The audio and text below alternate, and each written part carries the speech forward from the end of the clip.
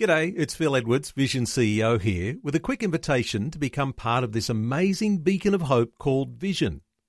Together we can put our love into action to help people of all kinds build or rebuild their lives on the truth of God. Please consider the part you can play during our upcoming Visionathon appeal, remembering that it's your support that makes Vision possible, including this podcast.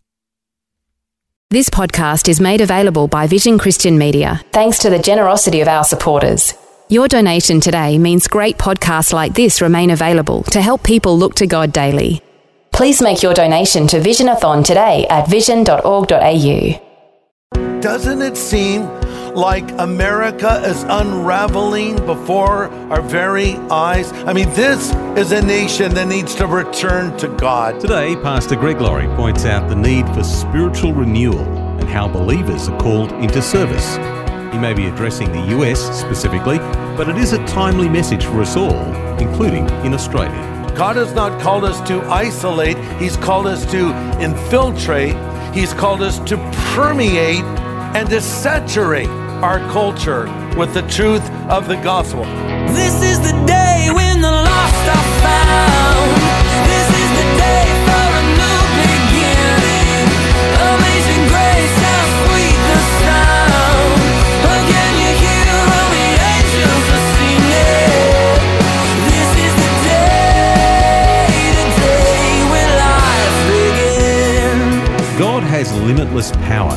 He's omnipotent, but he often calls on his ever-so-limited children to help him to accomplish his kingdom agenda.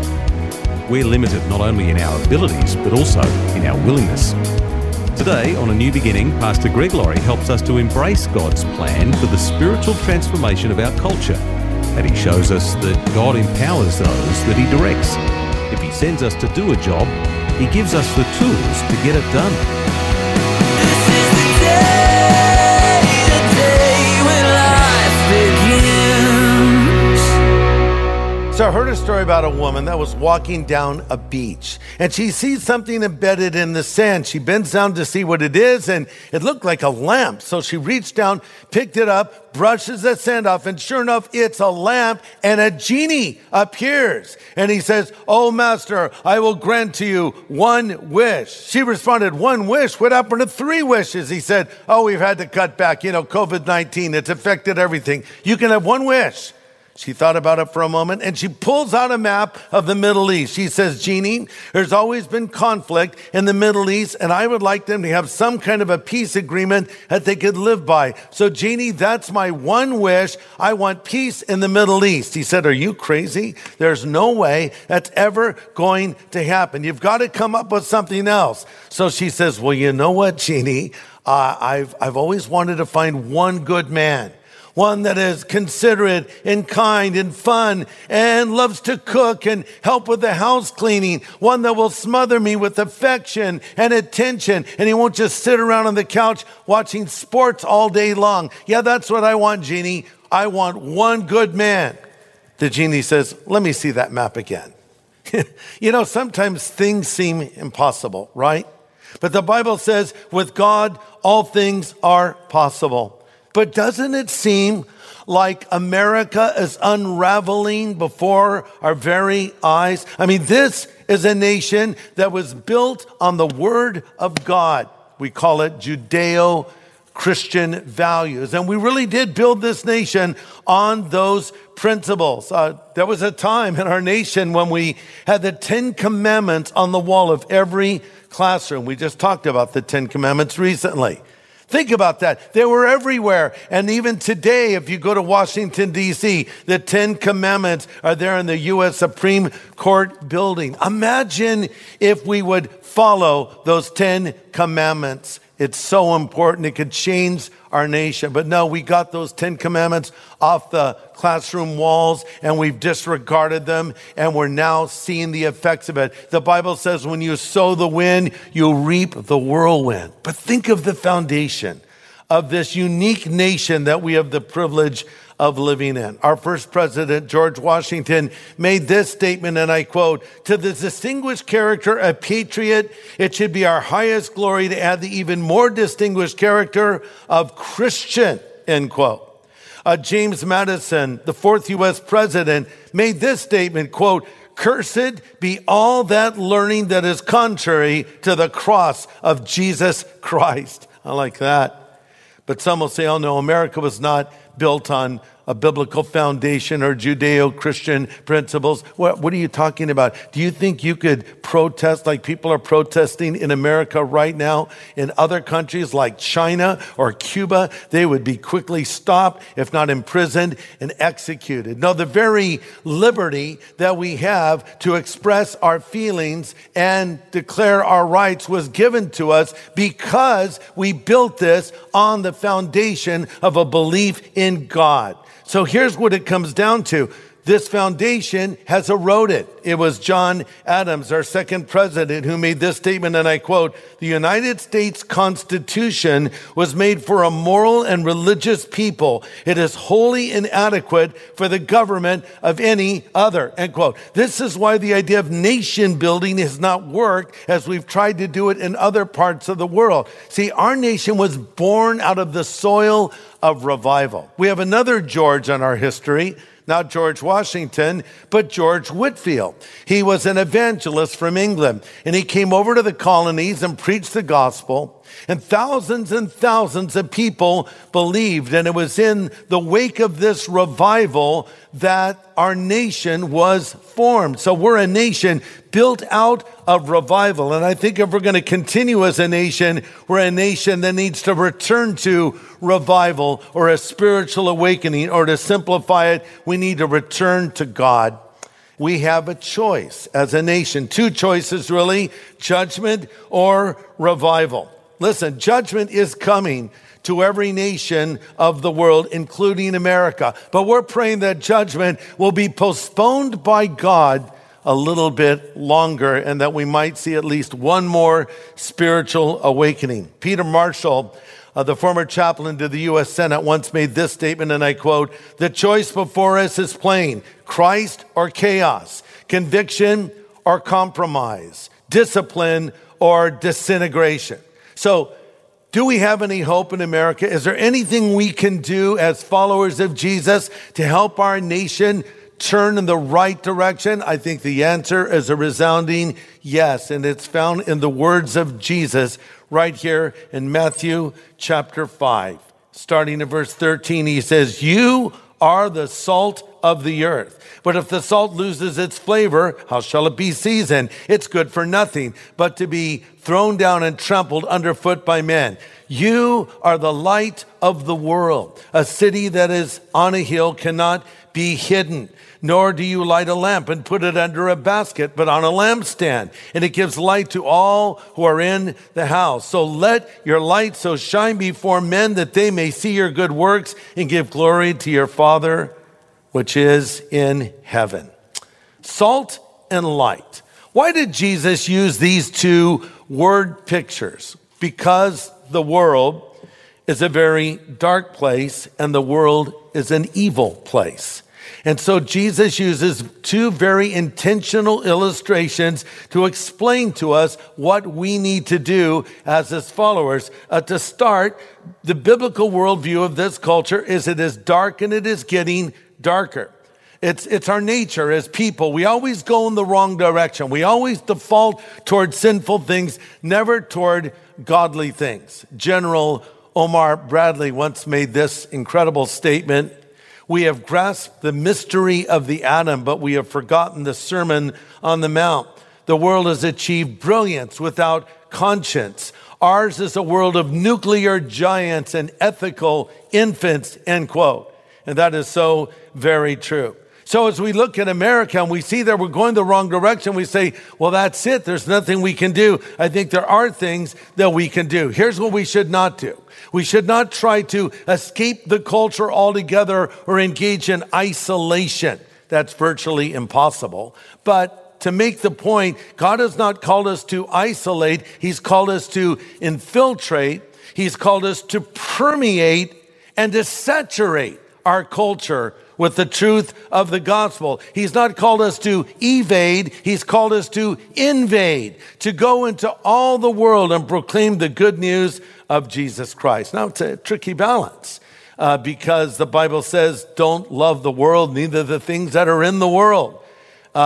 And we're also told in Romans chapter 12, don't be conformed to this world. But yet at the same time, Jesus says in John 17, I'm not going to take them out of the world. I'm going to keep them safe from the evil one. And then he says to the Father, I'm sending them into the world. Listen, the only way to change the world is to go into the world with the gospel. So we don't want this culture to change us, but yes, we do want to change the culture. So let's not try to withdraw.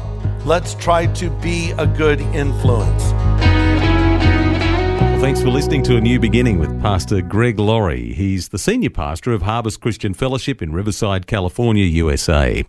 And today he's pointing out how we're Christian soldiers, and it's our job to infiltrate and permeate the culture with the gospel of Jesus Christ. Let's continue.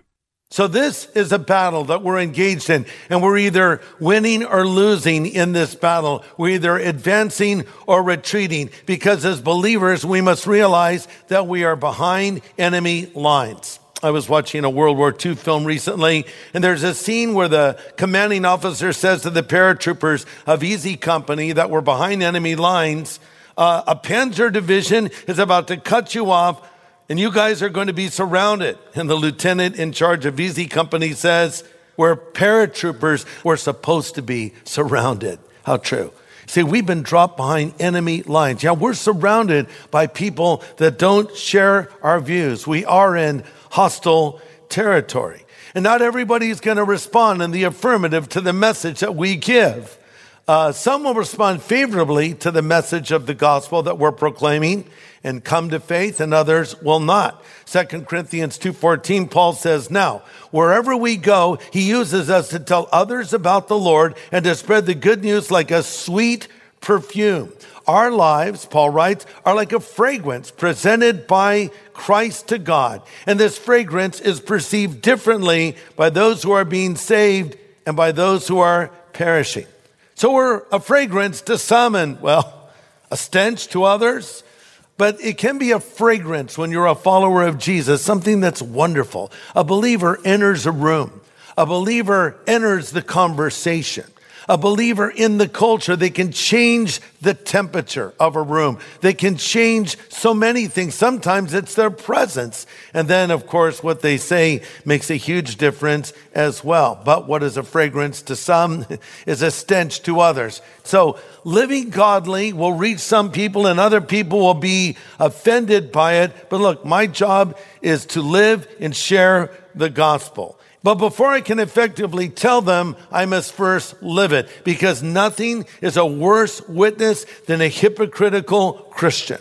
You know, I encourage believers to share their faith. If you're a Christian, I encourage you to engage people in evangelistic conversations. But let me say something that might surprise you. For some people out there, I would say, please don't talk about Jesus. You say, Greg, you just contradicted yourself. No, here's what I'm saying. If you're seeking to live a godly life, not a perfect life, we'll all fall short, we'll all mess up, but you're seeking to live a godly life, by all means, look for opportunities to talk about Jesus. But if you are living a hypocritical life, if you are contradicting what the Bible says by the way that you live, please do us all a favor and don't talk about Jesus. In fact, you might just focus on repenting of your sin and getting right with God before you talk to others. But I think our culture today is looking for authenticity. A.W. Tozer, a preacher from days gone by, made this statement, and I quote, "The world is waiting to hear an authentic voice, a voice from God. Not an echo from what others are doing and saying, but an authentic voice," end quote. And I think that is so very true. So we want to be salt. Salt effectively earns us the right to be light. Let me explain. You see, salt back in its day was something of great value. And in fact, Roman soldiers would sometimes be paid in salt. Hence the term, oh, he's not worth his salt. Salt was valuable. Salt was something that stopped the spread of rotting in meat. They would cut the meat up in strips and they would embed salt in it so it could be preserved. This was before refrigeration. And in the same way, that's what we should be doing as followers of Jesus Christ. You know, it's Christians that stop the spread of evil in our culture today. It's Christians that stand up for the rights of the unborn. It's Christians that speak out against racism and try to bring about reconciliation. It's Christians that are out there doing good works, helping people who are in need, if they believe as we believe or not. That's what it means to be salt out in our culture today. And another thing that salt does is it stimulates thirst. You know, remember back when we used to go to movies? Well, you would get some popcorn and, you know, all of those things you get at the concession stand were so expensive. It's like you can get a little popcorn, a medium size, and then one the size of a garbage can, right? And they fill it up and, you know, you can get free refills. Okay, thanks. And you walk off with your giant thing of popcorn, but they oversalt it and you're thirsty and you come and say, excuse me, can I get a glass of water? I'm sorry, we're not allowed to give these cups out, but here's a little thimble. You can get some water over there from the hose, or you can buy some bottled water for $40. That's more than you would ever drink in a single lifetime. And that's just kind of the way it works. But salt stimulates thirst, right? And if you're really living for Jesus as you ought to and being the salt of the earth, you will stimulate in others a desire to know God. Think of it as going out with someone to eat.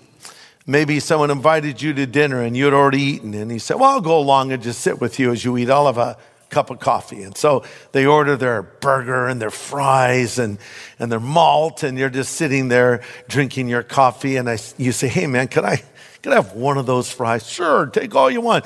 And you eat that fry. Why is stolen food so much better than food that you order yourself?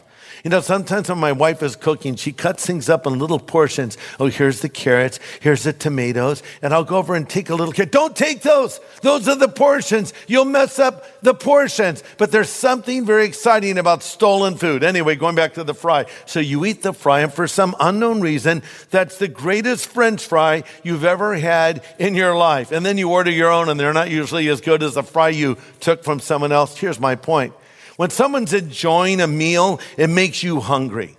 And in the same way, when someone's walking with God and loves the Lord, it makes you want to know Jesus as well. This is what won me over to Christ. It was Christians living as Christians ought to live, and it was a very attractive thing to me. But you know what's sad is when Christians are not salty. Look at Matthew 5:13. Jesus says, you're the salt of the earth, but if the salt has lost its flavor, how shall it be seasoned? It's good for nothing but to be thrown out and trampled underfoot by man. Wow. Heavy duty words from Christ. Good for nothing. Basically, Jesus is saying if salt isn't salty, what good is it? I was with a friend some time ago and we went to a coffee place and I got my normal cappuccino with an extra shot of espresso. And he said he would like to have a decaf low-fat latte. And I just looked at him and said, why? I mean, why don't you just order an empty cup and pretend you're drinking something? I mean, decaf, low fat, all the fun is gone, right? And what we have today are decaf disciples. What we have today are Christians that aren't salty like they ought to be, or like when a Coke goes flat, who wants to drink it? We have uncarbonated Christians. And Jesus is saying, what good is it if you're not being the salt that I have called you to be?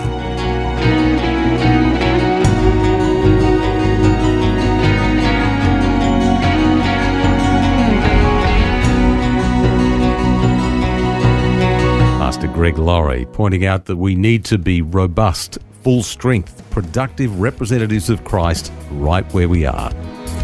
And tomorrow, Pastor Greg brings more insight on how we can affect our culture and help begin a spiritual awakening.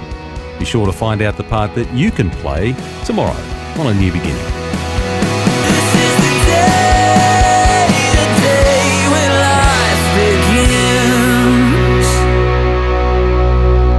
Now, if you'd like a copy of Pastor Greg's full message from today, it is available on CD from Vision Christian Store. Search This Is Your Wake Up Call at visionstore.org.au or call 1800 00 50 11. Thanks for taking time to listen to this audio on demand from Vision Christian Media. To find out more about us, go to vision.org.au.